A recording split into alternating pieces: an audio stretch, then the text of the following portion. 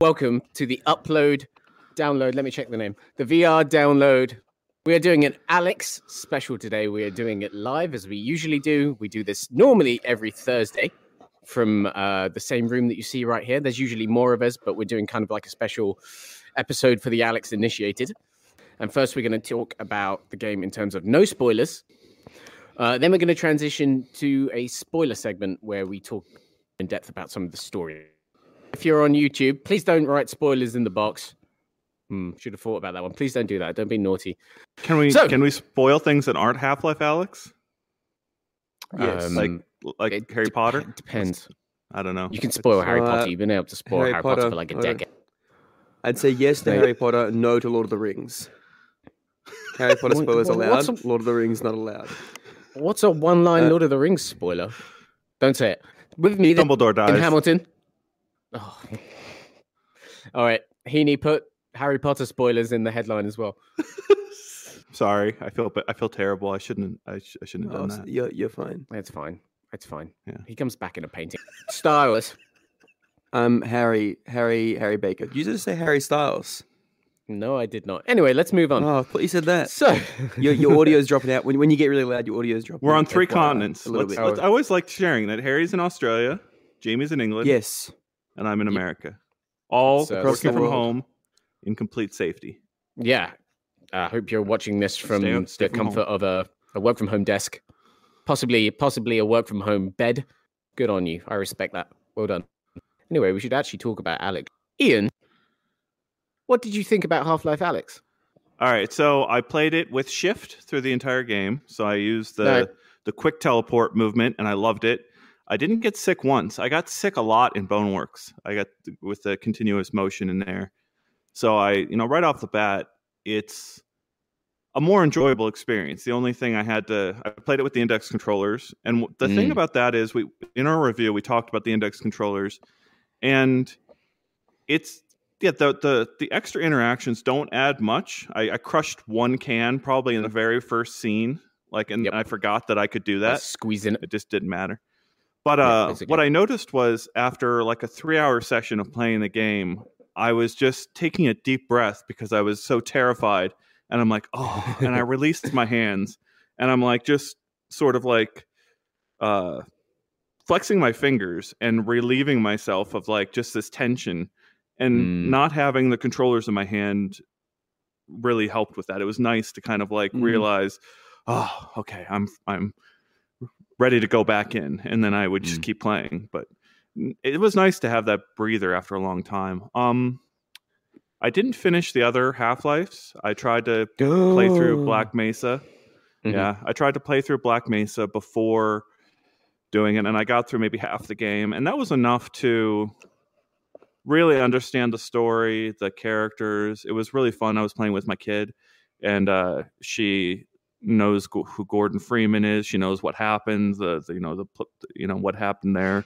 The explosions at the beginning of the game, and so it understood the world and the world that they're building there, and obviously was very excited for me to play as a Alex because she was very disappointed to hear all the things that else happened in the Half-Life universe with Gordon Freeman, and she thought Alex is going to succeed. Oh, your daughter? Yeah, my daughter was excited. Alex was disappointed. I was like, I don't know what, but okay. No, Gordon didn't. Obviously, as I explained, he didn't save the world. I mean, this stuff is still ongoing, right? This infestation of good thoughts. Harry, what did you think of Half-Life Alex? Give me. Imagine we're in an elevator and we're going towards the top. And there's 30 seconds. You got to tell me. Yeah, right. First, I'm just going to say shout out to everyone in the comments. Thank you. See you there. Rob, Marok said, have you guys finished the game? These two have. I'm very close, but we won't talk about spoilers until the very end. Until the spoiler segment. So, don't be too concerned. Half-Life Alex, I loved it. Thought it was great. Thought there were some things that were missing, as you kind of said in your review, but I got over those pretty quickly, I think, and I just love the kind of level of finesse on everything that is there. And I have really, really enjoyed it. and looking forward to finishing it today. So love it. Cool. It's great. Cool. So before we talking about Alex, we're just going to very quickly. Oh, I've got bad connection. Okay. Yeah. I'll start talking if you want to try to reconnect. I think. Okay, Jamie's I'm going to having some reconnect. connection issues. I'll be right back. But one thing I wanted to mention was that the things that are missing, right? Melee, right? That's one thing we've been talking about that Boneworks did really well. And I have to say, like, my first interaction with a head crab, I don't think it's a spoiler to say there's head crabs in it, right? No, They're in the trailers and everything. So Yes. my first interaction with a head crab, I very much tried to smash it to death again and again and again. And my brain did not want to accept that I could not smash it to death. And I was doing really bad with my ammo sort of conservation. And I was basically running from that head crab because I didn't have any ammo left to kill it. And all I wanted to do was, grab it and smash it against the wall like I could in Boneworks. And I couldn't do that. I got over it pretty fast. You start to depend on those guns more and more and more. But you need to kind of retrain what you think, right? Because immediately you're like, if I don't have ammo, I can pick something up, whereas you can't really. There are certain things you can do, and it's not misleading, but there's that GIF that they put to, like, 2 days ago. They put out a GIF where it's like someone's got a chair and he like does it, and it's like it'd be very hard to actually do that in the game. I think Yeah, it's a very specific situation, right? Otherwise, there's not much like that. But I had similar stuff with ammo because I wasn't. It was interesting too because I started on continuous movement, and I'm now playing on. I'm still using continuous, but when you use continuous, you can use shift on the right thumb at the same time. So I'm using shift most of the time and continuous when I just want to kind of nudge myself places. And I found that shift has solved the ammo problem because I'm walking around and physically opening things and looking for ammo more. And when I was using continuous, I was just kind of rushing through the scene. But there was a scene, I had a similar thing where there was a couple of head crabs and I just did not have the ammo for it, really. Like, I just not managed it well. And then I was kind of like, I just want to, like, run away or pick them up or just bash them with the gun or something, and I couldn't. And I find that kind of frustrating. But as you said, you do adjust to it. And once you adjust to it, it's fine. But it's an interesting, coming from games like Boneworks, where they were obviously developed after Alex, or started to be developed after Alex or alongside or whatever. And that kind of stuff that I guess all those games have learned has not been kind of transferred into Alex. And I just wanted to shout out to Alex, who said, did anyone play on Oculus Quest with Link? I did, and still am, and have not played it on any other device or headset. And I've found, we just put up an article, I believe, about that as well. And it's great video too, right? on Link. Yeah, it's some video of Virtual Desktop. I tried I had less success with Virtual Desktop, but Virtual Desktop is very dependent on your connection. If a wall is in your way, it can literally, stuff up Virtual Desktop. There's a whole bunch of stuff that goes into that. But on Link, it's great. Works really well. I'll check some of the other comments here. What have we got? Rob said, yeah, I miss Melee. Yeah. And it's not a showstopper. I think that's the thing too, right? It's not the end of the world and you get used to it, but your first reactions to try it.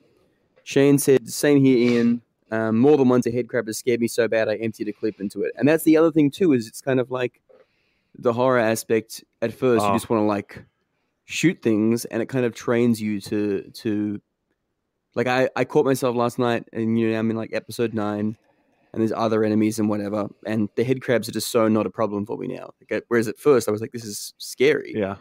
And now I'm like, I don't care. Like, I can deal with this easy, and I know exactly how many shots they take to kind of down them. And it's such a smooth progression from, like, the beginning, whereas you get to the end. Yeah. We also have that article of the 9 tips that was so helpful. And the biggest recommendation is get that reflex sight so you can look down the barrel, so you can look down the gun and the sights and see the soft spots basically highlighted. Yeah. And that really helps significantly with your ammo conservation. I have to admit that after the scary levels, midway through the scariest level, I had to go to story mode because I was that behind on my ammo conservation, that panicking, my nerves were that shot. I'm going to have to go through the game again on normal or hard. Yeah, you used a very bad word to me when you were proofreading my review, and initially I said the game was never nightmarishly merciless in terms of its horror, and he may have used a bad word at me at that point because he disagreed vehemently. And if you go read that review, it says very rarely nightmarishly. Rarely. Yes. Okay, I guess that's probably more accurate. But I think it's. I mean, I don't dislike horror. Like I'm not like I hate horror. I don't particularly love it either. But I don't think it's a bad thing. I don't know if you guys have already talked about this. I've been away for about 5 minutes, but I think this is one of the most important things about Half-Life's brand of horror is the game teaches you to deal with it in a way that VR hasn't really done before, right? So I would say like the first 5 hours of Alex, they don't have any huge jump scares. There's one or two like smaller ones, but it's really, really clever and intentional with where things like headcrabs appear from, especially in the first 5 hours, right? Like, so you look down a corridor, you never walk around a corner and a headcrab is right there to just spring in your face. You'll never stop saying never. Okay, let me connection again. Burb. Yeah. Get everyone off the Wi-Fi. Yeah, I've been noticing the internet's been going funky because obviously everyone is working from home, so more people are logging onto their internets. And YouTube just made that announcement today that they're going to go to 480p by default on their network. So enjoy watching us in standard definition out there. I think what Jamie was saying too is which I agree with, is that at first it's not unfair, right? I don't think it's actually ever really unfair. It still is scary, but I think the way it introduces things to you is very smart, as Jamie was saying. Things come out in kind of very signposted, or you don't even necessarily realize they're signposted, but thinking back, you go, yeah, they kind of brought things in gradually and build mechanics up to the point where then when it's really scary, you feel like you know how to deal with it. So even if you're scared of the concept, you're not doesn't feel like you're just going to turn a corner and something you don't expect is jumping out at you. You're just kind of scared at the situation, I guess. I'm sure Jamie could explain it in better ways, but I really appreciate that, and it makes me like that in terms of how they implement the horror. It's really a masterclass in onboarding in onboarding the user, because I got it up and running for my wife last night, and she did the first few chapters in story mode, and it was amazing to see her play it differently for me. In that first scene, I don't know, it's not a spoiler, I don't think, to kind of share this, but like right at the very second room, where after the room with the markers that you can write on the walls, you've got this room where there's a little bug in a container, and there's actually food in a little container that you can pour into the bug's quarters and feed the bug. And she's just sitting there feeding the bug, and I didn't even think about it. I'm looking at the radio and stuff. It's so funny and trying when you watch other people play stuff and they just do things differently, or like my housemate gave it a try yesterday, and watching him, like that whole opening sequence of the Combine and everything as you're walking through the streets, he was like teleporting to the side of walls and like hiding himself because he wasn't sure if they were going to do something. And I didn't even care. I was just walking when I played it. I just was like, wow, this is amazing. Walk through the whole scene, like in plain view. Whereas he was like almost scared of them and kind of like creeping around walls and was really conscious about where he was going. And I was like, it's so funny watching someone else. Unlike other games, you can take so many different approaches, in VR. And I don't know. Oh, yeah. That's it's so hard. Devs, to Alex, but we watch so many devs struggle with this sort of thing, right? Because they just did not properly play test. Just the amount of reactions people can have in VR is extraordinary, and it was really unfortunate with Boneworks, for example, to see all the people turned off because it didn't have options besides continuous. But it's understandable because that game design is so physical. Like that's one thing I did not do in Alex was, I did reach out and grab things all the time, but it ended up being less physical. Like I remember in the first few minutes of Boneworks, and then throughout the game, I'm just constantly doing something with my arms. And with Alex, it's sort of like you're choosing your shots, you're choosing when to grab your items. One thing I want to mention is after playing through all of Boneworks, I still never felt 100% sort of reflexive with their inventory system. But by the end of Alex, I did feel pretty much reflexive with, being able to change from the multi-tool to the gun to and it feels so different guns. You get that down pat too, right? Yeah. Like it feels so satisfying. Whereas I haven't played a lot of Boneworks. I played a bit of it, but not a lot. But I found that the inventory thing it always felt so clunky to me. And Alex, at first I was kind of like, okay. Now it's like towards the end of the game, I can reload so fast. It's so much fun too, and it feels so satisfying. And reloading mid-fight, which felt kind of clunky at first, now just feels like second nature, and it works so well. And it's really fun when you get that down pat. I'm gonna check some of the comments here. We've got a lot of people talking about how YouTube is going to 480p and they're not very happy. I think we've broke the bad news for a lot of people. And yeah, most of the comments on here are all people talking about, sorry guys, 480p, welcome to the modern age, internet congestion. But what else can we talk about with Alex? So you played on Shift, which is the one where it zooms to the point, right? Yeah, I accidentally switched it to Blink at one point. Yeah, but then I did Shift the rest of the game, and I love that. And it's sort of like you don't realize how the barnacles will catch you necessarily if you shift through them. That was one thing that was kind of learned the hard way, that if you try to shift through the barnacle path, you will get barnacled. Right? Yeah. Did you play with the barnacle lift on, or did you turn the barnacle lift off? I think I got lifted, but I didn't get caught by enough barnacles. Which is funny because I feel like I got caught by a lot because I played on continuous, especially at the beginning of the game where there's more barnacles. You kind of, because you're walking, you kind of tend to walk. And that's the only thing I didn't like about Shift. What I will say, though, is it's really good that you can use Shift on the right stick when you have continuous on the left stick as the default. Because then I find that just works fantastic because it is the best of both worlds. But it's funny how the barnacles kind of become this weird thing you can easily dodge with Shift or with Blink, whereas I found them much more of a problem at first before I switched over to that. But yeah, it's funny as we're talking about it. I'm thinking back to the journey, right? It really, more than any video game I think I've ever played, like maybe Portal is up there, but I can so distinctly remember every map and passing through every map, and even on Shift, I have this really full memory of the entire path through all the levels, and where I have to turn, and even that map when it's loading and it shows you where you've gone. Yeah, and I have this kind of physical sense of how I've traveled. And I think the other thing too, the other thing I really love about it, which I think there's two things that I think go hand in hand, is that the set pieces are amazing. Like some of when especially towards the end where each level starts to have its own kind of theme and thing, I think that's really cool. And the characters and kind of NPCs, the animations to me are just so next level. And not even for like just a VR game, just for any game. It's like when Russell moves and stuff, or any of the characters, I'm just like, far out. It looks so amazing. It was all of it to me just looks like shockingly good. Let's see if everyone can hear me, and I'll just speak clearly. We can hear you. Yeah, I played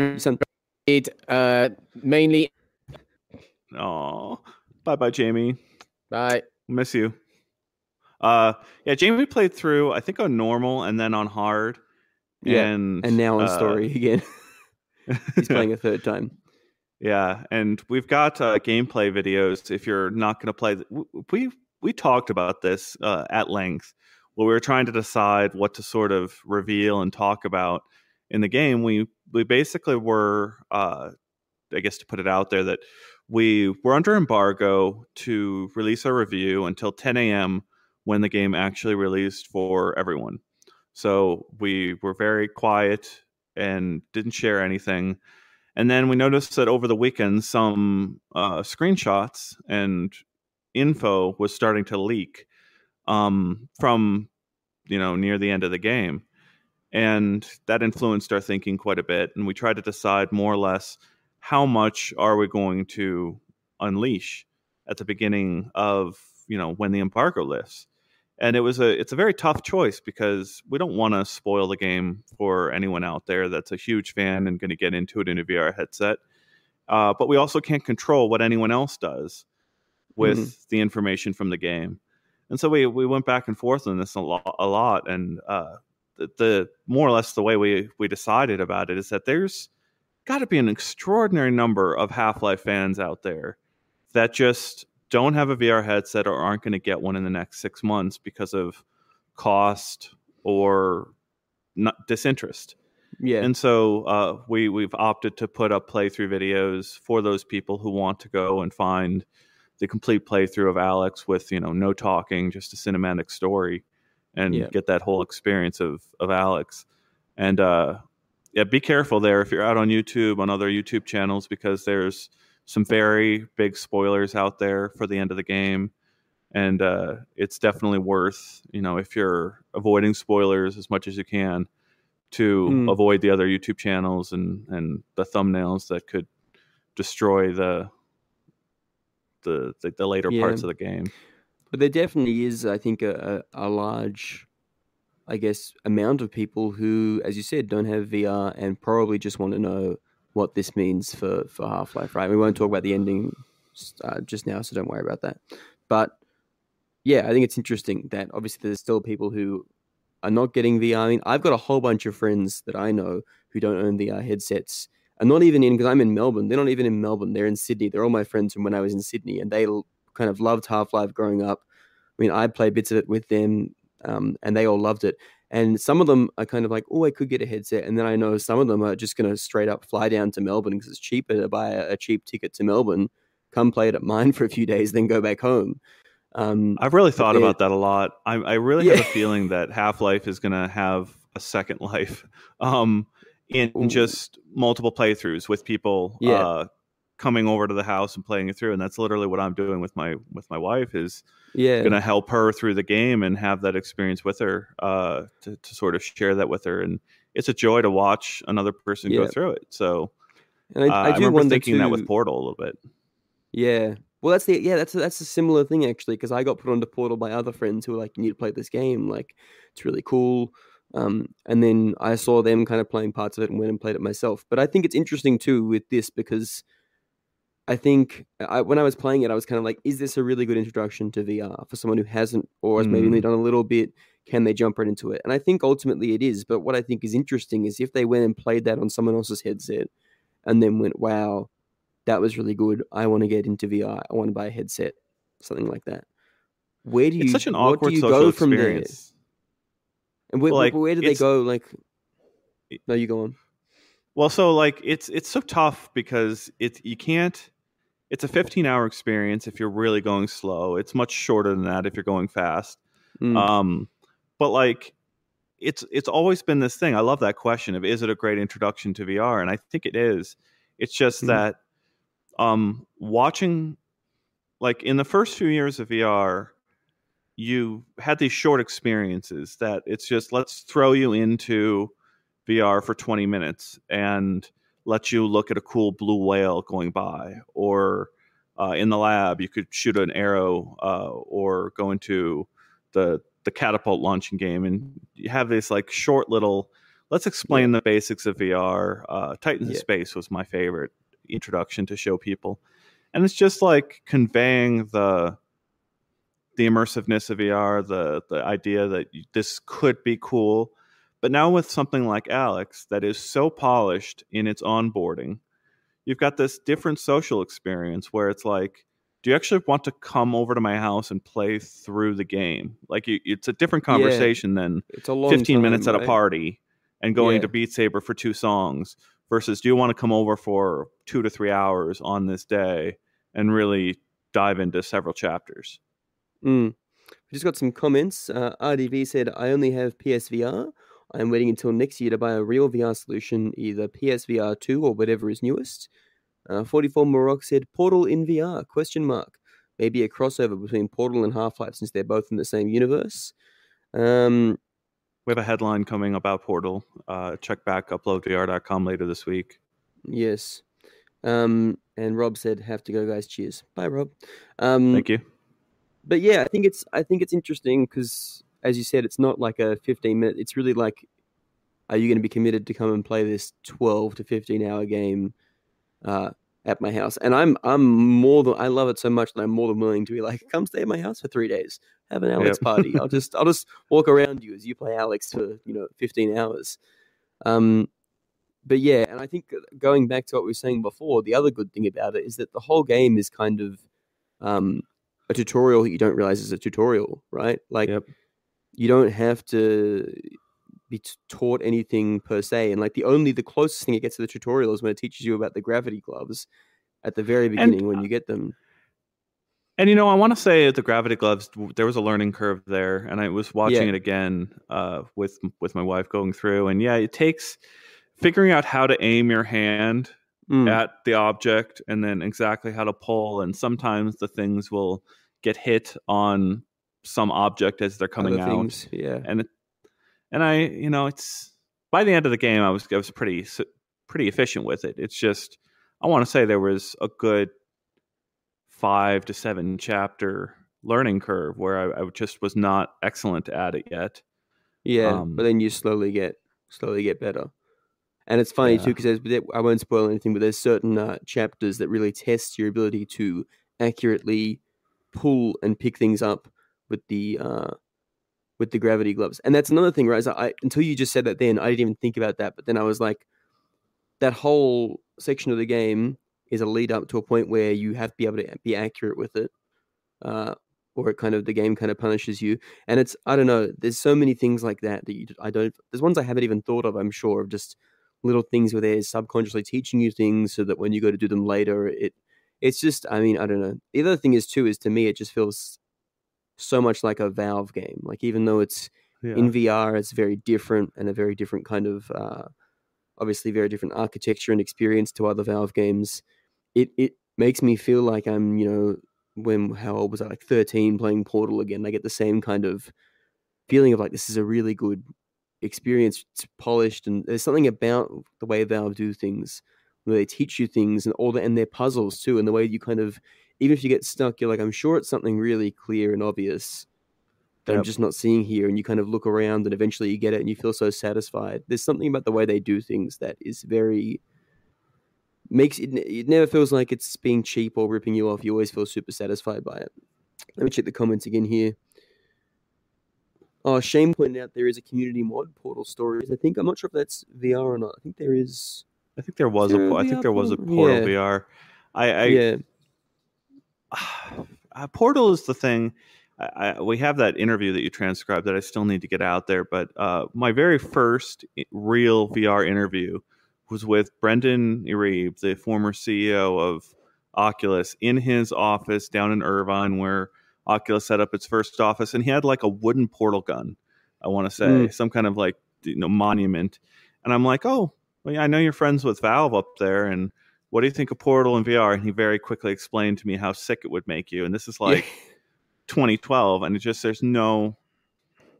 that cool game out there, Holoception, that has that third person mode where you can view your character over there doing things. And there's a lot of interesting ideas you could do there if you're portaling other things than your own body and throwing yourself through holes in the walls. Yeah. Even Halo, like I've gotten Halo reinstalled on everything, and Halo can make you sick on a big screen right on a normal monitor. Yeah. RDB said, in regards to Alex, this 10 to 15 hour experience, I think this is what VR needs to be taken seriously.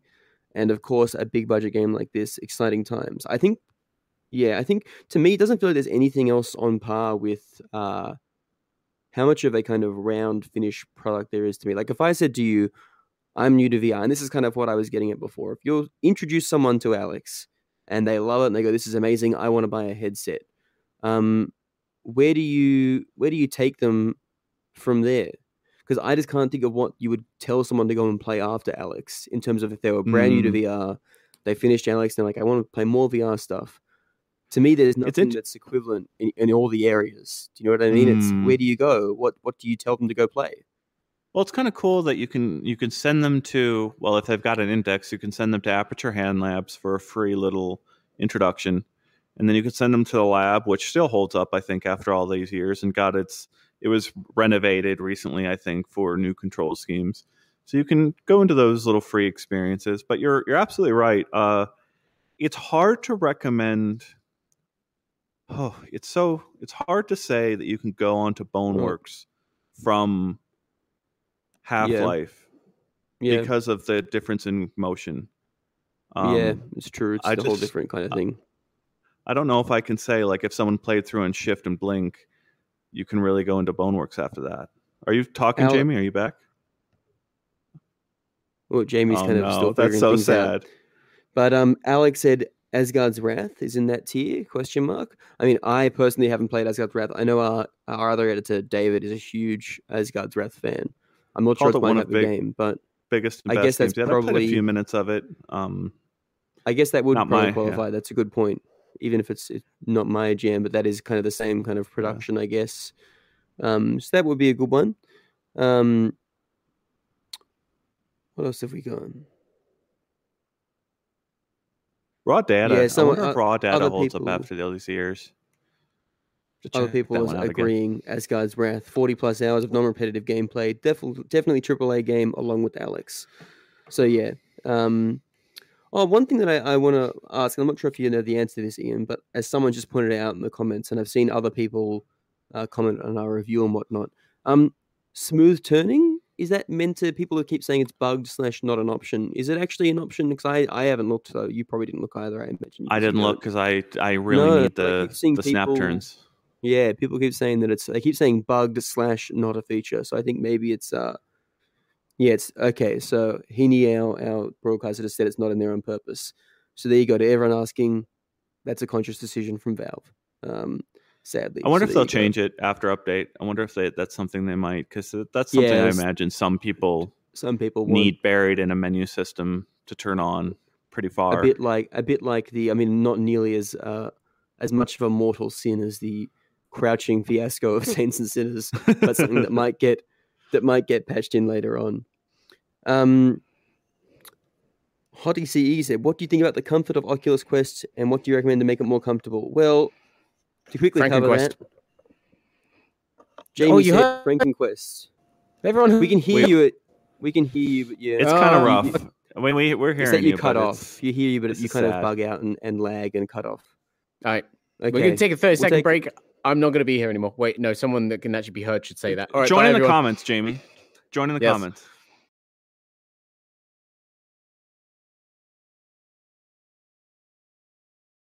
Welcome back. I'm now in the host seat. Jamie is gone. Bye, Jamie. Bye, Jamie.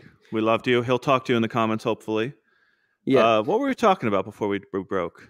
Well, before we broke, I wanted to say, Hottie CE asked about the comfort of the Quest and what we recommend to make it more comfortable, because they play the game when using Link, which is also how I've played the game. Now, before, as Jamie was popping in and out of connection, he said FrankenQuest, which will have an article coming up on soon, which is basically modding your quests to put in it's a Vive Deluxe audio strap, is that right? The audio? Yeah. You put that on your Quest. There's also VR Power, which I'm wearing right now. There you go. I didn't realize you were using a Quest. Well, yeah. So I'm using an Oculus Quest right now over Link. So I've got the Link cord coming right here down the headset, and then disconnected because I need the Link connected to my PC over there. I have a VR Power on the back of my head, a battery pack, sitting back here and weighing down the back of the headset and pulling it up off my face a little bit. So even though it's not being used as a battery pack right now, the VR Power is providing that little bit of added balance that makes it counterweight. Yeah, which more you do kind of experience. You do appreciate. I mean, I've been playing through Alex on Link, which has been a great experience. Worked really well, and I've had no problems. But the main thing is that after like 2 or 3 hours, I start to feel, and I don't have it as bad as others. I know others, Tatiana, who's on our staff, and other people in general who I've had try the Quest, don't find it quite as comfortable as I seem to do. I can kind of adjust it to a point where it's okay. But after long periods, it definitely starts to, feel heavy. And what's interesting too is that clearly, because of the battery life of the Quest, if you're just playing a normal Quest game, it's not designed to be worn for super long because you need to charge it without a battery pack, right? There's no way you can keep playing. Whereas with Link, you can just keep playing. Mine charges at a rate that pretty much, it goes down a tiny little bit over a long time, but not much. So I could just keep playing for a long time. But the Quest, comfort-wise, doesn't quite allow for that. What else have we got? People...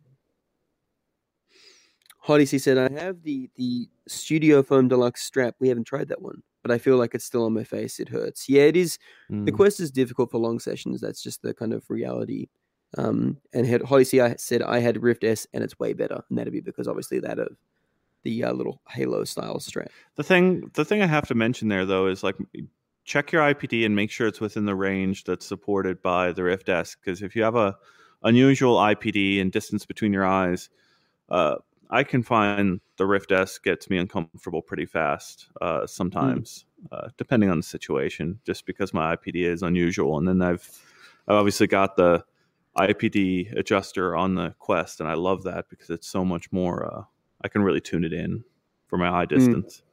We've got a few people in the comments at the moment mentioning just one thing quickly, James, in regards to spoilers. We're doing a whole spoiler section. So there's no need to worry about spoilers right now. This is all no spoilers for the moment. We'll have a big spoiler thing when this. And everything earlier, if you need to scroll back on our stream, has not been spoilers. We'll correct have spoiler on the screen when we get to that part.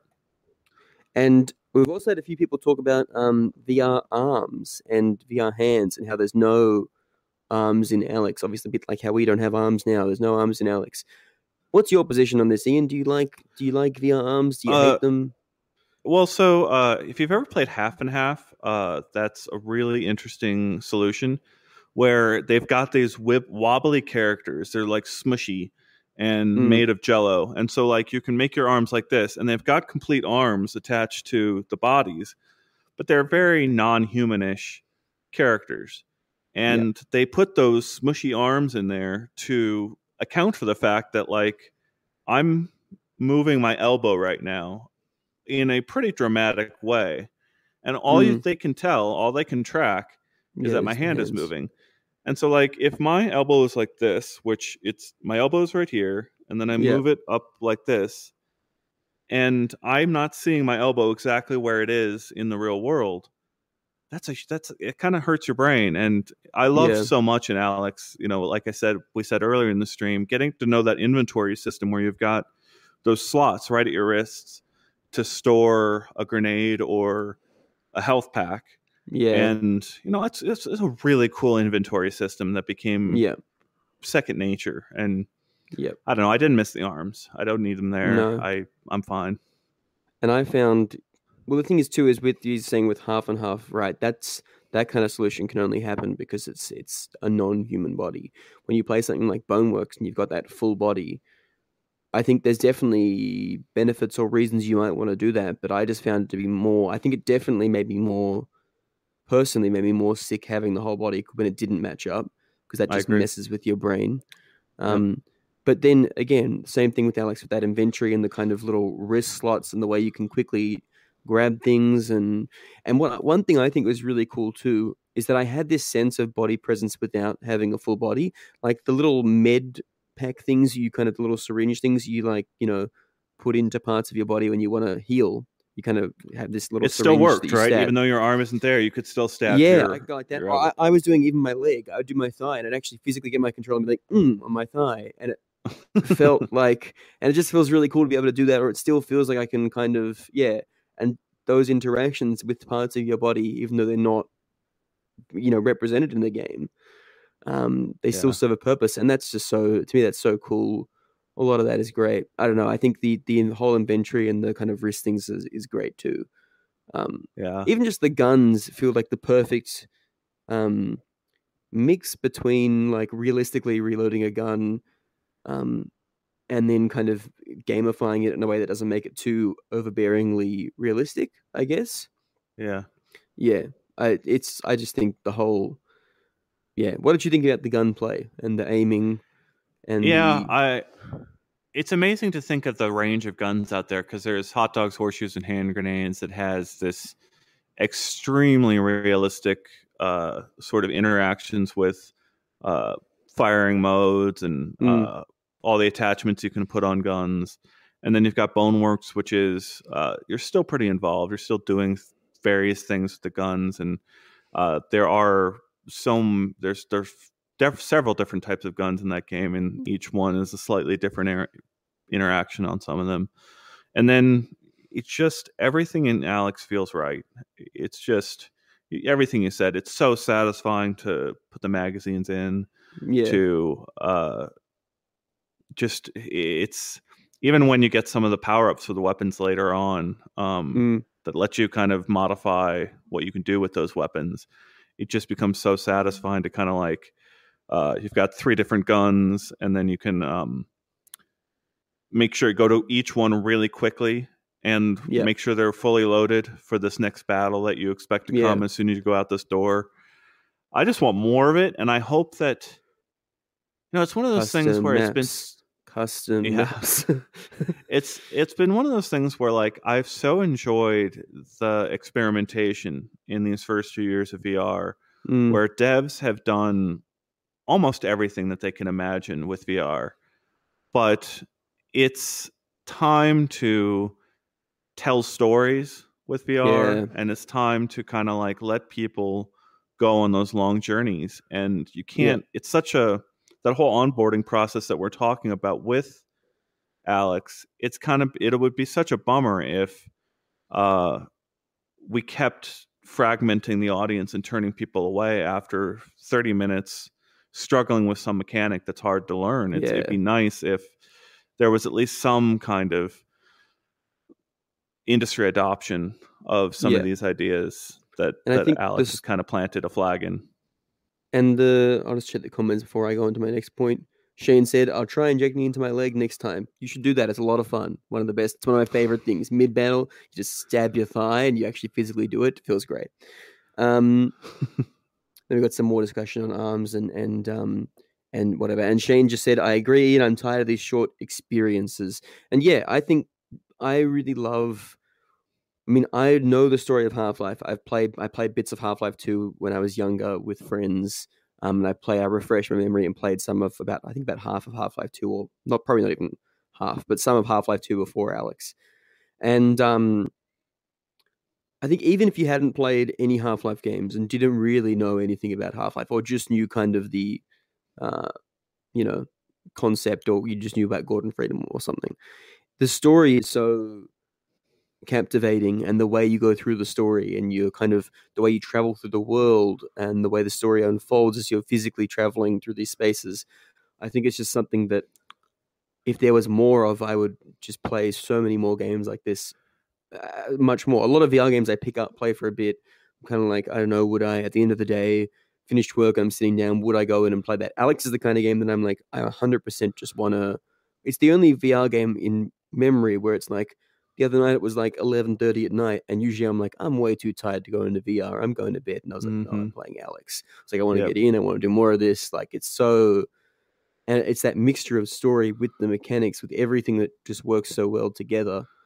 Which I think everything else, and you can see the influences, but it feels like everything else has one of those things or two of those things, not everything all together the way that this does. I feel like this is the perfect kind of combination mess of everything. The perfect storm. I think the feeling I have after finishing it is I'm hungry for more. Right? Like it's after I've learned everything, it's like yes, let's do it again. Let's go. Be interesting to see what custom stuff comes from, because it's not a map editor, but the way you can edit the assets, right? I can't remember. Is it Hammer? Is that right? The Hammer editor is their editor, that they're going to launch. They said they were going to get the game out first. Yeah, it would be so awesome to have some and I'm sure there will be community kind of custom Alex maps, custom challenges, with enemies and whatever. Because I actually really like the firefights as well, like the kind of. And one thing that Jamie said in his review was unlike Half-Life 2, where a lot of the Combine encounters are kind of running guns. You shoot a Combine soldier and they go down in 2 shots. There's 20 Combine soldiers and you're running through the level. Whereas this is much more like there'll be 3 or 4 of them at specific points, and it's more strategic and like, where do I hide? Where can I take cover? And it becomes this kind of more protracted strategic fight. And I loved that. And I can only imagine people making specific maps and environments and scenarios for more of that. And that's something I 100% would play. A bit like Portal 2 custom maps. Like I played so many Portal, and even if they're not quite at the same level of design and whatnot as the Valve kind of experience, I think the framework is so strong that, you know, even when Portal 2 maps were kind of not really well designed or whatever, it's just fun to jump in and kind of play around in that sandbox a bit more. The kind of, you know, environment they've made, and I can't wait for custom stuff to come out. I think that's gonna be really cool and awesome, and that's be fantastic. RDB said, "I'm so pumped for the long journeys in VR." A bit like this. We won't have VR Cyberpunk or GTA 6 or Red Dead, but that's what I really want. And that's what I think story-wise, you could almost not compare it in terms of length, I guess, of the story, but it feels like those kind of console games where you have it's a big event, it's a campaign, it's something you can work through. That's what I love about it. Also, I wanted to talk about a couple things here. We've got some non-Alex news. Let's cover real quick. And I think we're going to get to spoilers fairly soon. But yeah, we've had 2 big pieces of news in the last week. And the first one is that HP teased a new PC VR headset. That's the Reverb G2 is I think what we're tentatively calling it. And that is, they put on the words, the next generation and no compromises. And they're working with Valve and Microsoft on this. So there's obviously big questions about what they're going to do. Are they going to have the Windows controllers, which I think have had their day and probably need to go away? Tell me what you really think, Ian. Yeah, I know. I mean, like, no, that's fair enough. We've got the camera situation where most Windows MR headsets only have 2 cameras, so they're doing some guesswork when your hands are out of range, and it does a pretty good job. But with games that are really aggressive over the shoulder, or you're really into it in an active game, those 2 cameras aren't necessarily going to live up to expectations. And then obviously they've got some of them are sort of cheaply made or like more plasticky feel in your hand, where they've got the touchpad, and if the touchpad isn't really sensitive, that could be a problem. And they've also got the analog stick. You know, the original Reverb, like I mentioned earlier, didn't fit my face. My IPD was not a good match for the original Reverb. And so, like, that's another thing that some headsets have and some headsets don't. But Index has that IPD adjustment where you can slide the panels into perfect alignment with your eyes. And then obviously the Quest has the perfect alignment too, where you can adjust it.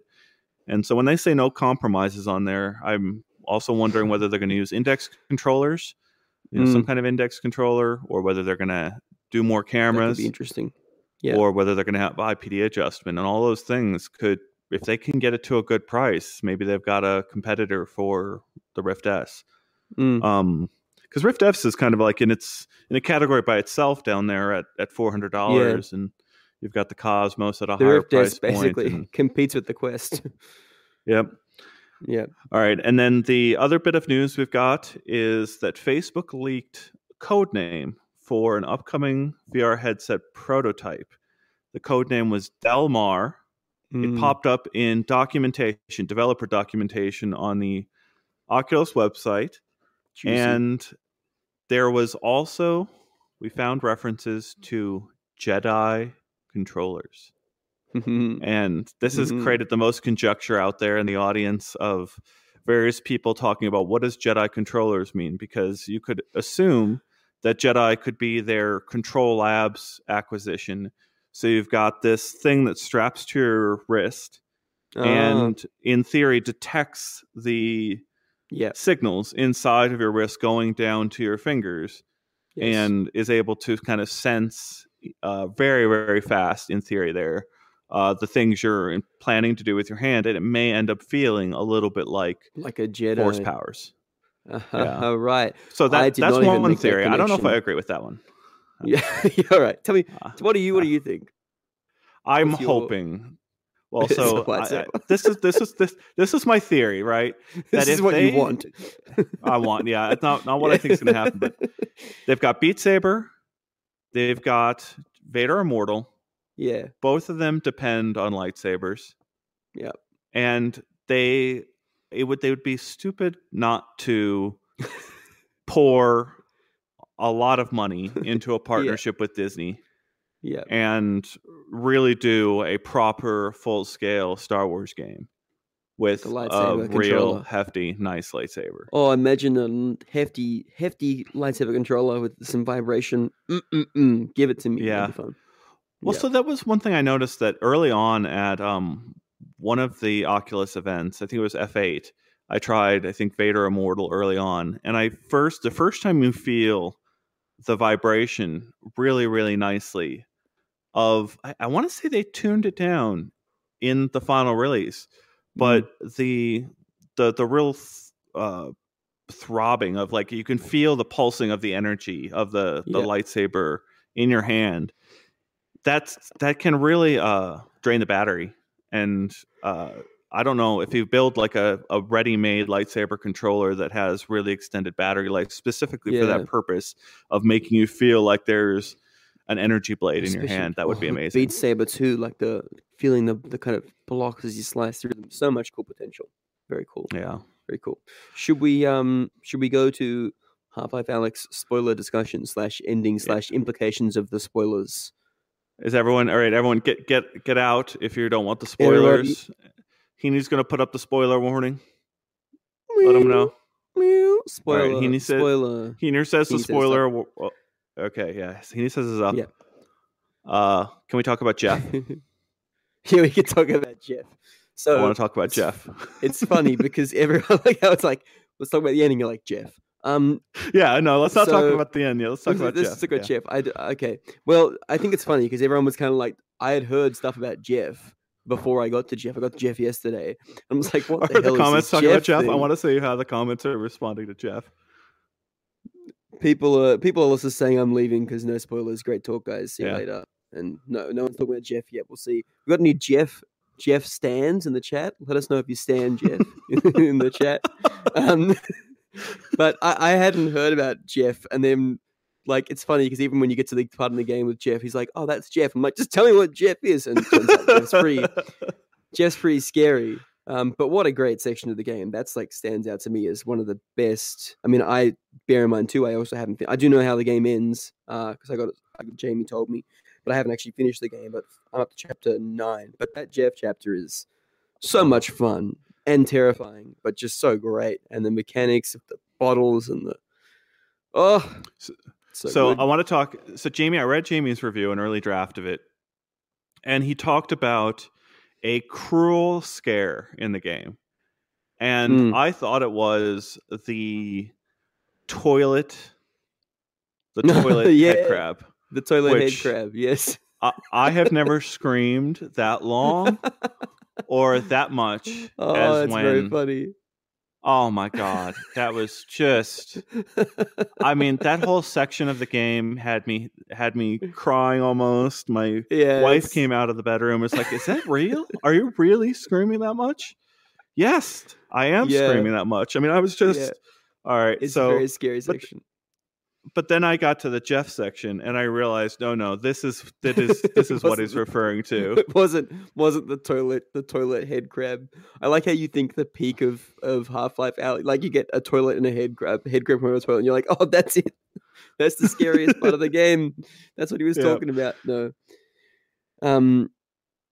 Oh, so Daniel said, could you kill Jeff in the trash compactor, or could you only trap him? I saw a button on the playthrough. That's a good question. I certainly didn't kill him. We got some Jeff stands in the chat. Shout out to my Jeff stands. And Airborne Film said, "Is Jeff a head crab?" No, Jeff is like this monster that can't see you but can hear everything. So you have to kind of direct him by throwing things around. So we're gonna very aggressive. Seriously spoil things. Yeah, I mean, like this is so great to encounter this guy. That's why it's on the screen. Cool. But like, if you've ever played Last of Us. These is like clickers, very much like clickers. I've been meaning to play. I haven't played Last of Us, but yes, yeah, it's true. And, it does look like those. Yeah, and keep in mind, it's got the spore things on its back, so it's spitting out spores. And so when it walks by you, and if it's too close, you will cough. You can cover your hand if you put your hand up against. So good. You can cover your hand so that you shouldn't cough. But if it gets too close to you, you're going to cough, and Jeff's going to find you. And it's just the grossest. Great. It's terrifying. And it's also what I thought, another a technical point, which I thought was fantastic. And I have no idea how they did this, but I've never had tracking on the Quest so reliable. Like putting it I put my controller straight up here, like my hand disappears there, right? Yeah. I was putting my hand. No, it's still there. Is it still there? Okay. There we go. They fixed it months ago, he said. But I found that the tracking and on Quest generally, like the shoulder and everything, all of those extended range movements worked really well. But yeah, and just being able to put my hand on the mouth, like I was physically doing it, and I was just, oh man, such a great section, so much fun. Yeah. And that's what I was talking about before with the gravity gloves. It really tests your ability to catch stuff correctly and then chuck it correctly as well. Yeah, so you've got these bottles around in the Jeff section that you have to kind of like grab, pull them over, toss them through a window to get Jeff distracted. The thing, it's so good, but Jamie described this in his review, and he didn't give away the spoiler, but it's this moment that I think everyone is going to remember from Half-Life, Alex. Yeah. And if you know what I'm talking about, it's where you've got to use the multi-tool and connect a wire back in the wall, and you realize in one moment in the dark that you have to go, you've got to go back into this little itty bitty room and reconnect the wire, and you don't want to go back in that room because it's such a tiny room, and Jeff is going to trap you in there. It's brilliant. It's brilliant. It's also every time I was like, okay, that's it. I've trapped Jeff. Jeff's over there. I've left Jeff, and it was like he kept coming back, and I was like, oh, I keep needing to go back to Jeff. Yeah. I kept thinking it was the end of it. Oh, what a great section. It's going to be a standout. I think that the section everyone will be talking about for sure, because that was great. But perhaps we should move on from Jeff and talk about the implications of the ending for what's next, or what could be next. Now, you lead this, because I kind of know but haven't played it. So, okay, again, these are serious spoilers here, right? We should have been alerted to this. Spoiler. It says spoilers on the screen. We'll make sure that the podcast version of this alerts people too. So the end of the game, you think you're getting to find Gordon Freeman. It's a big lead up that you're going to unlock Gordon Freeman and save him. That's what was so much fun, to have my daughter, who's only played Black Mesa a little bit with me. She knows who Gordon Freeman is. She knows some of the history there. She thinks, Gordon has failed in his efforts to save the world. So now it's Alex's chance. So, it's this whole thing leading up to Gordon. And this such a great buildup to they're imprisoning something. They're locking something up. And you go to this sort of crazy last section of the game, the last mission, where you kind of get force powers. In a certain extent, and then you find out it's this mysterious G-Man, right? That's been locked up inside this building, and he talks to you. Now, I haven't seen people talk about this much, but I thought it was very, very fascinating the way G-Man. That's what he's called, right? G-Man. Yeah, G-Man. Yeah. When he does his whole dialogue scene, you see versions of him walking off in different sections. He's like there's copies of him walking off in different sections, and he offers Alex the chance to save her father, which is a critical moment in the Half-Life universe. So I think there's a splitting of realities there. There's multiple timelines now to deal with, it seems. Some kind of major expansion to the way the Half-Life universe works. Given the way G-Man sort of talks about you, the way he shows these multiple versions of him walking in different sections, and what happens right there at the end where Alex disappears, and at the very last after credit scene, where you get to see the crowbar, and you're Gordon Freeman for just about 1 second, and she's gone. Alex is somewhere else, and so it's almost like you're in a different reality or something. Something has split. So what do you feel is what do you think of the implications of this? Where are we headed? What do you think of Valve are doing? Kind of, what are they doing here, Ian? What do you think they're trying to set up? Well, I wished I was more familiar with the Half-Life universe to make a really educated guess there. I'd love to see what the commenters say from people who stuck around, who know the game. I've loved Portal, and they've never attached, even Boneworks is this thing that almost feels like it could be in the Half-Life universe in a different version. And I think they've even made some comments, the developers have, Stress Level Zero, that it exists in kind of like a meta universe. And there's just a lot of potential, I think, to dramatically expand what Valve does, what they, the kinds of games they make. Yeah. And they could do a lot with it. At the same time, though, I do... the only thing that I've thought about this in terms of what's next for Valve is that I'm very conscious that, like, Alex was a big effort, right? It would have taken a long time, lots of people, and we know that they were saying they had that comment of, we're working on 3 VR projects from way back when, and then when Jamie interviewed them recently, they said, well, there's not currently 3 projects in development because everyone moved to Alex, right? And we're all working on Alex. But I mean, because Jamie, I know Jamie, it's a shame Jamie's not here because he's kind of the most well-versed in it, both Half-Life and Half-Life generally and the game. But I know he's kind of said he feels like it's setting up as like a Half-Life 3, and there's been a lot of discussion as to, not just in Jamie, I know I've read Jamie's full interview transcript, and I've seen a lot of what others have, other people who interviewed the same devs, IGN and other outlets, about Navas's kind of Half-Life 3 question. And the response they all seem to give in every interview is, well, we're waiting to see what the reception is to this before we make our next move. And I think that's almost a very strange response, because I would have thought that Valve played to their own... You reckon? I thought Valve always played to their own...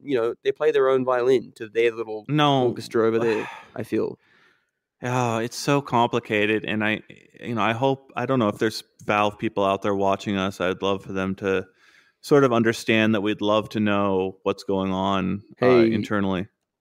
South Memphis came through with a donation of $1.99. Thanks very much. Thank you so South much. Memphis, appreciate it. Go on. There's the obvious question of, is Half-Life 3 going to be in VR? That's kind of like the big one, the inference. And if it is, that's one thing. But if it's going to be across both, if it's going to be both a flat screen experience and a VR experience, that's a completely different proposition. Surely not. Well, I mean, that's kind of like, that's years more development work on Valve's tools, I would think, that, the game, the flat screen players wouldn't want to wait for. Yeah.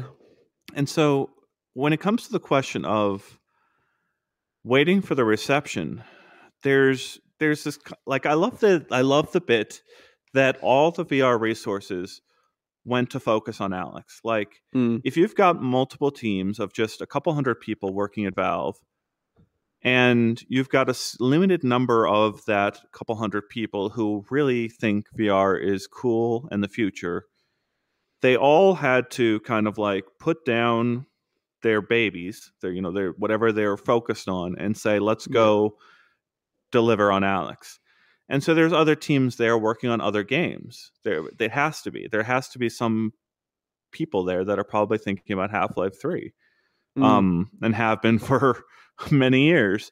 And there's got to be some tough tough meetings and tough decisions being made internally where they're like, how many people can we throw at this, and in what stages, and how does it fit in with a broader plan of Valve?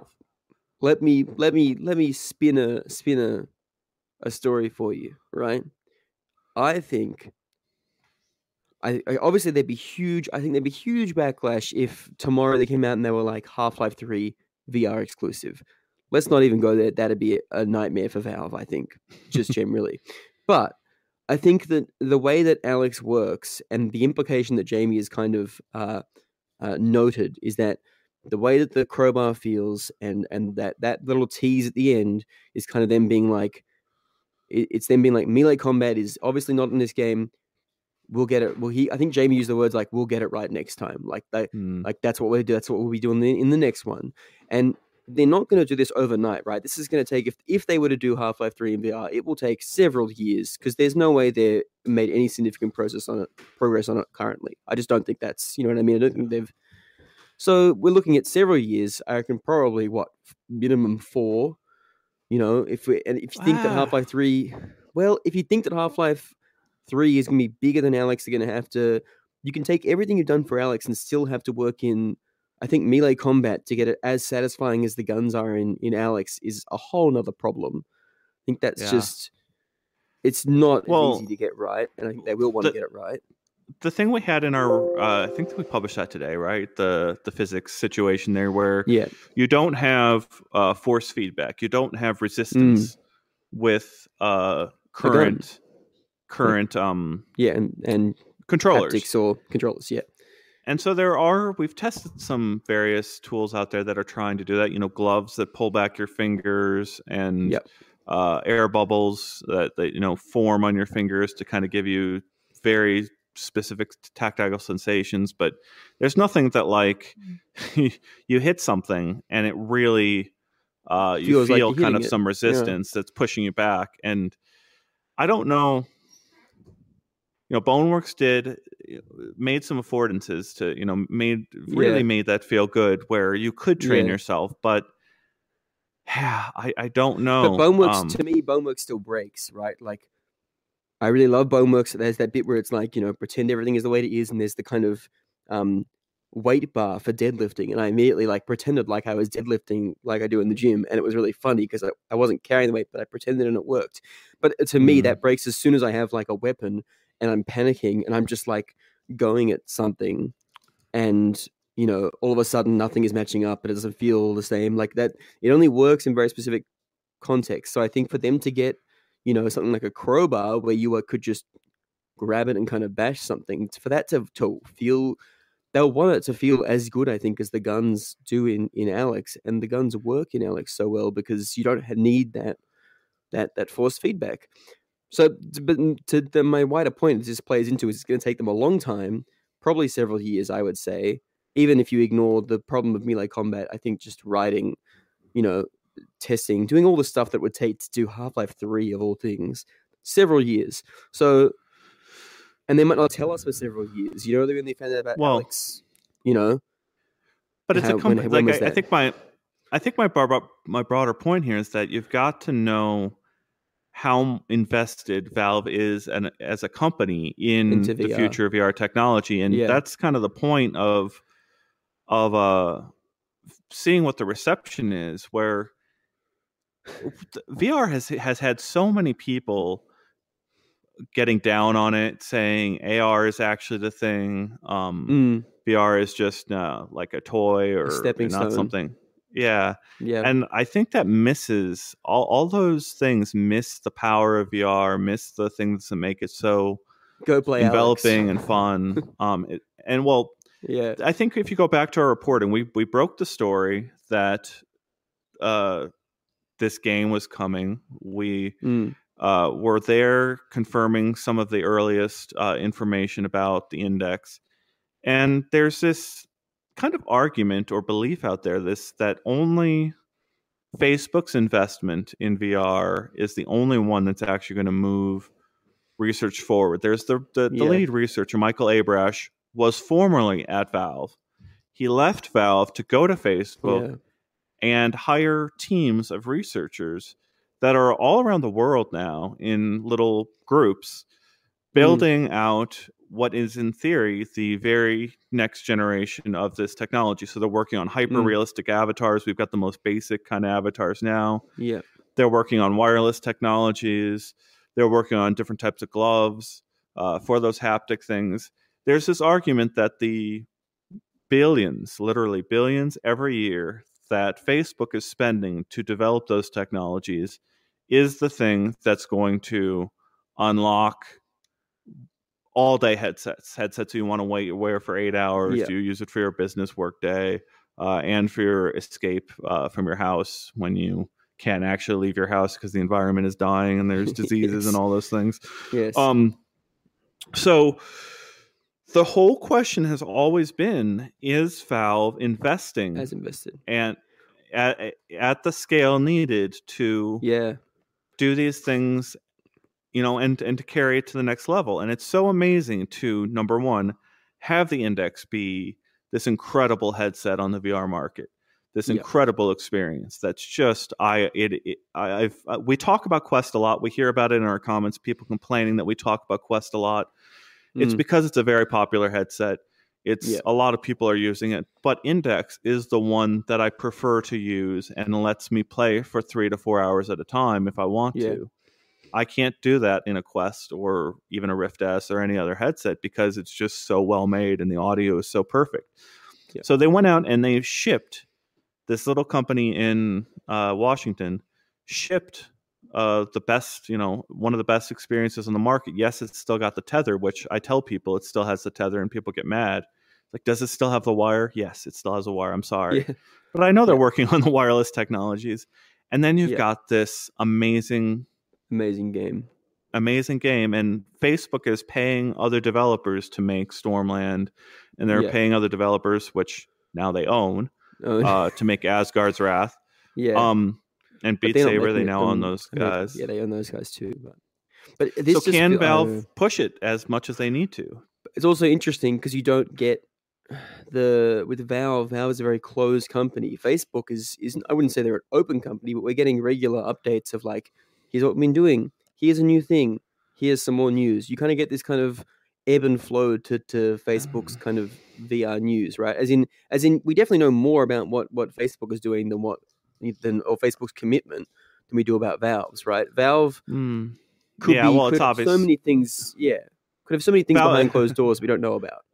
Well, yeah, so Facebook has to do some kind of, has to explain why their R&D budget is what it is. And Mark Zuckerberg has to get on the phone every 3 months to talk to the investors and say, I have to do this because we need to have that relationship with customers. And Valve doesn't have to do that. So it's unfair to call Valve a closed company because they do their dev days and they are trying to make sure their relationships with developers is very tight. And the fact is, they've spent 4 years, maybe more than that, honing these Index controllers, actually following through and shipping the Index headset, shipping Alex. Just the fact that they are shipping. They're shipping. Yeah. It's not, these things didn't stay.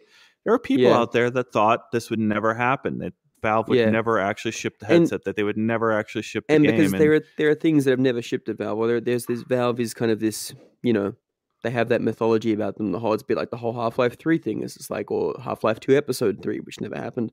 They have not a history, but there's this kind of, people have a funny relationship with Valve and how people talk about Valve and Valve time. And so the fact they are, as you said, they're shipping things.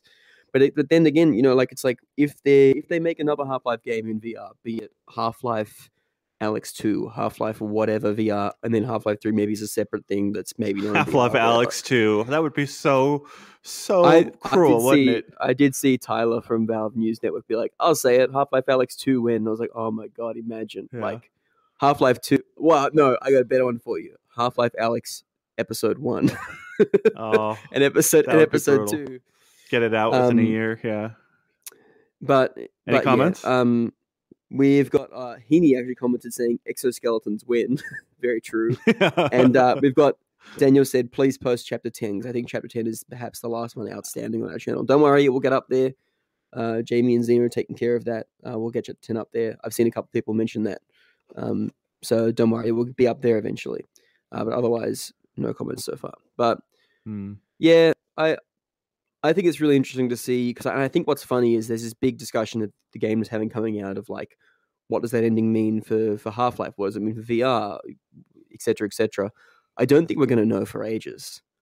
I don't think this is a situation where I can't. I mean, we didn't know about Alex. I mean, I know there was kind of rumors and you heard things, but I think Valve won't announce anything until they're much closer to being able to share solid stuff from it. You know, a bit like we saw with Alex. Whereas when they kind of officially announced it, there was artwork, there was a trailer, there was pretty soon after gameplay. It was this stream of stuff leading up to release. They knew they could meet the release, and they did meet the release, right? Yeah. And I don't think, be it whether it's VR or non-VR, whatever is next for Half-Life / whatever is next for their VR plans, because presumably they will continue with VR in some capacity, I don't think we're going to hear about it until something is pretty ready to go. And unless they've got something else they've been working on alongside Alex that they're now going to shift over to and quickly kind of finish off, not quickly, but you know what I mean, if they're halfway done on something already, it could be a while. And I don't think the question is going to be answered for a bit. Valve does things differently in that they try to build new markets for their work. And there's clearly someone high up inside Valve, probably Gabe, who, despite all of the naysayers and despite the slow uptake of VR headsets, is still committed to the idea that VR is going to be a substantial market. And this is despite Unity and, I mean, I don't know if Unity pulled out, but Epic very much kind of realized that there were the slow uptake was there, and the PC VR market wasn't going to adopt VR overnight. And here's Alex that I don't know if Alex is going to change. You know, Jamie talked about it in his review. Is it going to change minds? Is it going to sell headsets? And honestly, I think it could. I think it could sell headsets, but I just don't know if it's going to shift the curve so much that all these companies come back to the table. Yeah, but it's a bit like going back to what we said earlier, whereas like I feel like if I had a friend play through Alex, I think it would be like, wow, they'd be like, wow, I want to do more of this. And then you kind of go, well, doing more of this is very hard. This is a very Valve polished experience. There are some other things like Asgard's Wrath and some other big games, but it's not like something where you can say to them, yeah, well, grab a headset. There's, 10 to 20 other games, a bit like any other console that you can jump into that are these kind of deep, polished experiences. So I don't know. It's an interesting one. And I think it'd be interesting when we look back on this, whatever is next for Valve's VR plans, looking back at this kind of moment and looking at, or trying to figure out what their plans were. Because it's very hard to tell. Go on. Yeah, no, I want to say, like, we very much try to champion work that we feel deserves to be recognized, and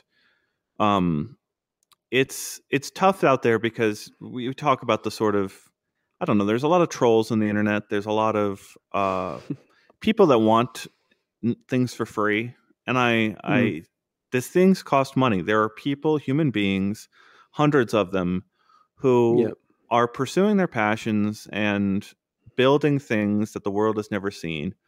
And it costs money to feed their families and house them. And there's a subset of the internet that just doesn't recognize that effort and wants these things for free. And so, Crisis Brigade on SideQuest, you and I went into that, and they put the game out on SideQuest for free. They put up an itch.io link to try to get people to support their work and try to keep building more of that thing, even though they didn't get accepted by Facebook. They're, trying to find a way to market and actually make money and support their families doing fun and interesting things. So when we talk about the future of Half-Life and all this stuff needs to.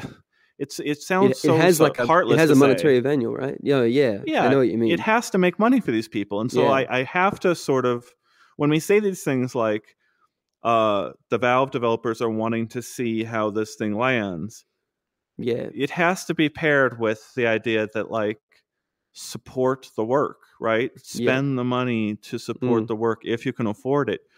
Don't pirate. Do the things to support these artists, these hundreds of people who are building these things we love, because it's the way you tell them do more of it.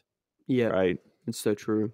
And I mean, even you think about Half-Life, I mean, you gotta maybe not, but you got to imagine that anyone that's got an index is going to want to play this game, and they get it for free. Like that's another huge thing. Is that when you're talking about supporting them and in terms of monetary return, and I guess the index in itself is quite expensive, but it's a good point, I guess. I mean, I guess when you look at it from a money perspective, I guess that makes sense that they're going, we're waiting to see how this lands. But I think it's interesting then too. You think about the ending in relation to the critical response, which has been overwhelmingly positive. And I wonder how many of those people that are pessimistic about VR, or not even pessimistic about VR, but pessimistic about Half-Life being in VR, and then see this kind of overwhelming response of people, especially if you look at outlets not like us, but outlets that perhaps don't have as much experience in VR or have played a few VR things, and they're not a VR outlet, and they're kind of, a lot of them have been overwhelmingly impressed. I think Jamie really picked up on some of what I love about Jamie's review is he went about what this means, where this places in VR history, and the implications of that, which I really love, because that's something that we can kind of provide. Whereas you look at other outlets and they obviously don't cover that as much, but they kind of grasp that this is a masterclass of everyone seems to get this is a really well put together masterclass of VR things, even when it's missing certain things. So I don't know. It'd be interesting to see what those kind of pessimists or people who are skeptical think now that there's been such a big positive reception to it, and what that means going forward. Well, that's one thing that I suppose Valve has really interesting data on, is after they buy Alex or after they play Alex, what do they go and buy next? And they'll have that data that says, okay, to your point about other outlets where it's kind of, Vacation Simulator is a beautiful game, a fun game. I love how accepting it is. But to see it win Game of the Year awards, because it's tough, because that these outlets aren't playing a lot of VR games. They aren't seeing enough of the stuff that's out there.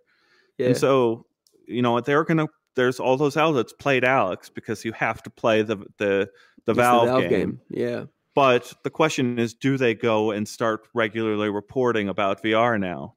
Is this like a wake-up call that, okay, maybe we should? I don't know. That's a good point. Has it put it on enough people's radars? I guess Beat Saber is the other one. Beat Saber and Vacation Simulator, like those are the only two games that mainstream people play. Yeah, and I think Beat Saber is perhaps the only game, and it's not nearly on the same level as something like Half-Life, but it's the only VR game I can think of really that people who don't use VR maybe have seen Beat Saber. They kind of, sometimes I'm like, yeah, VR, and they're like, oh, there's that game like Beat Saber with the songs, right? I'm like, yeah, that's, like that Beat Saber is almost reaching the level where people know about it or are aware of it. If they don't, they're not kind of into VR. Which is interesting. I wonder how many people, that'll be the real test, right? Over the next 6 months, and we hear from those people that are like, what can I do in VR? And I say, there's a new Half-Life game. Right, there's a new Half-Life, and they go, "What?" Yeah, I mean, I would expect that kind of reaction. Because it's such a pull, isn't it? Yeah, it's true, very true. Well, if we have any final questions, I haven't seen any new comments pop up over there. No comments. But perhaps some of the comments is left because they haven't finished playing it. But yeah, thank you anyone that's still watching. Thank you for watching us today. Enjoy Half-Life, Alex. And come back to us next week. We should be back Thursday. I don't think we're going to have one this week since we did this special, probably, but we'll see. We've got lots of video content popping up onto our feed. We're going to probably take a breather now that this week is over. It's been a crazy couple of weeks. Hopefully the headsets get back in stock soon so that more people can get into VR in the near future. Mm-hmm. Thank you so much for joining us, and we'll see you next week. Thanks, guys.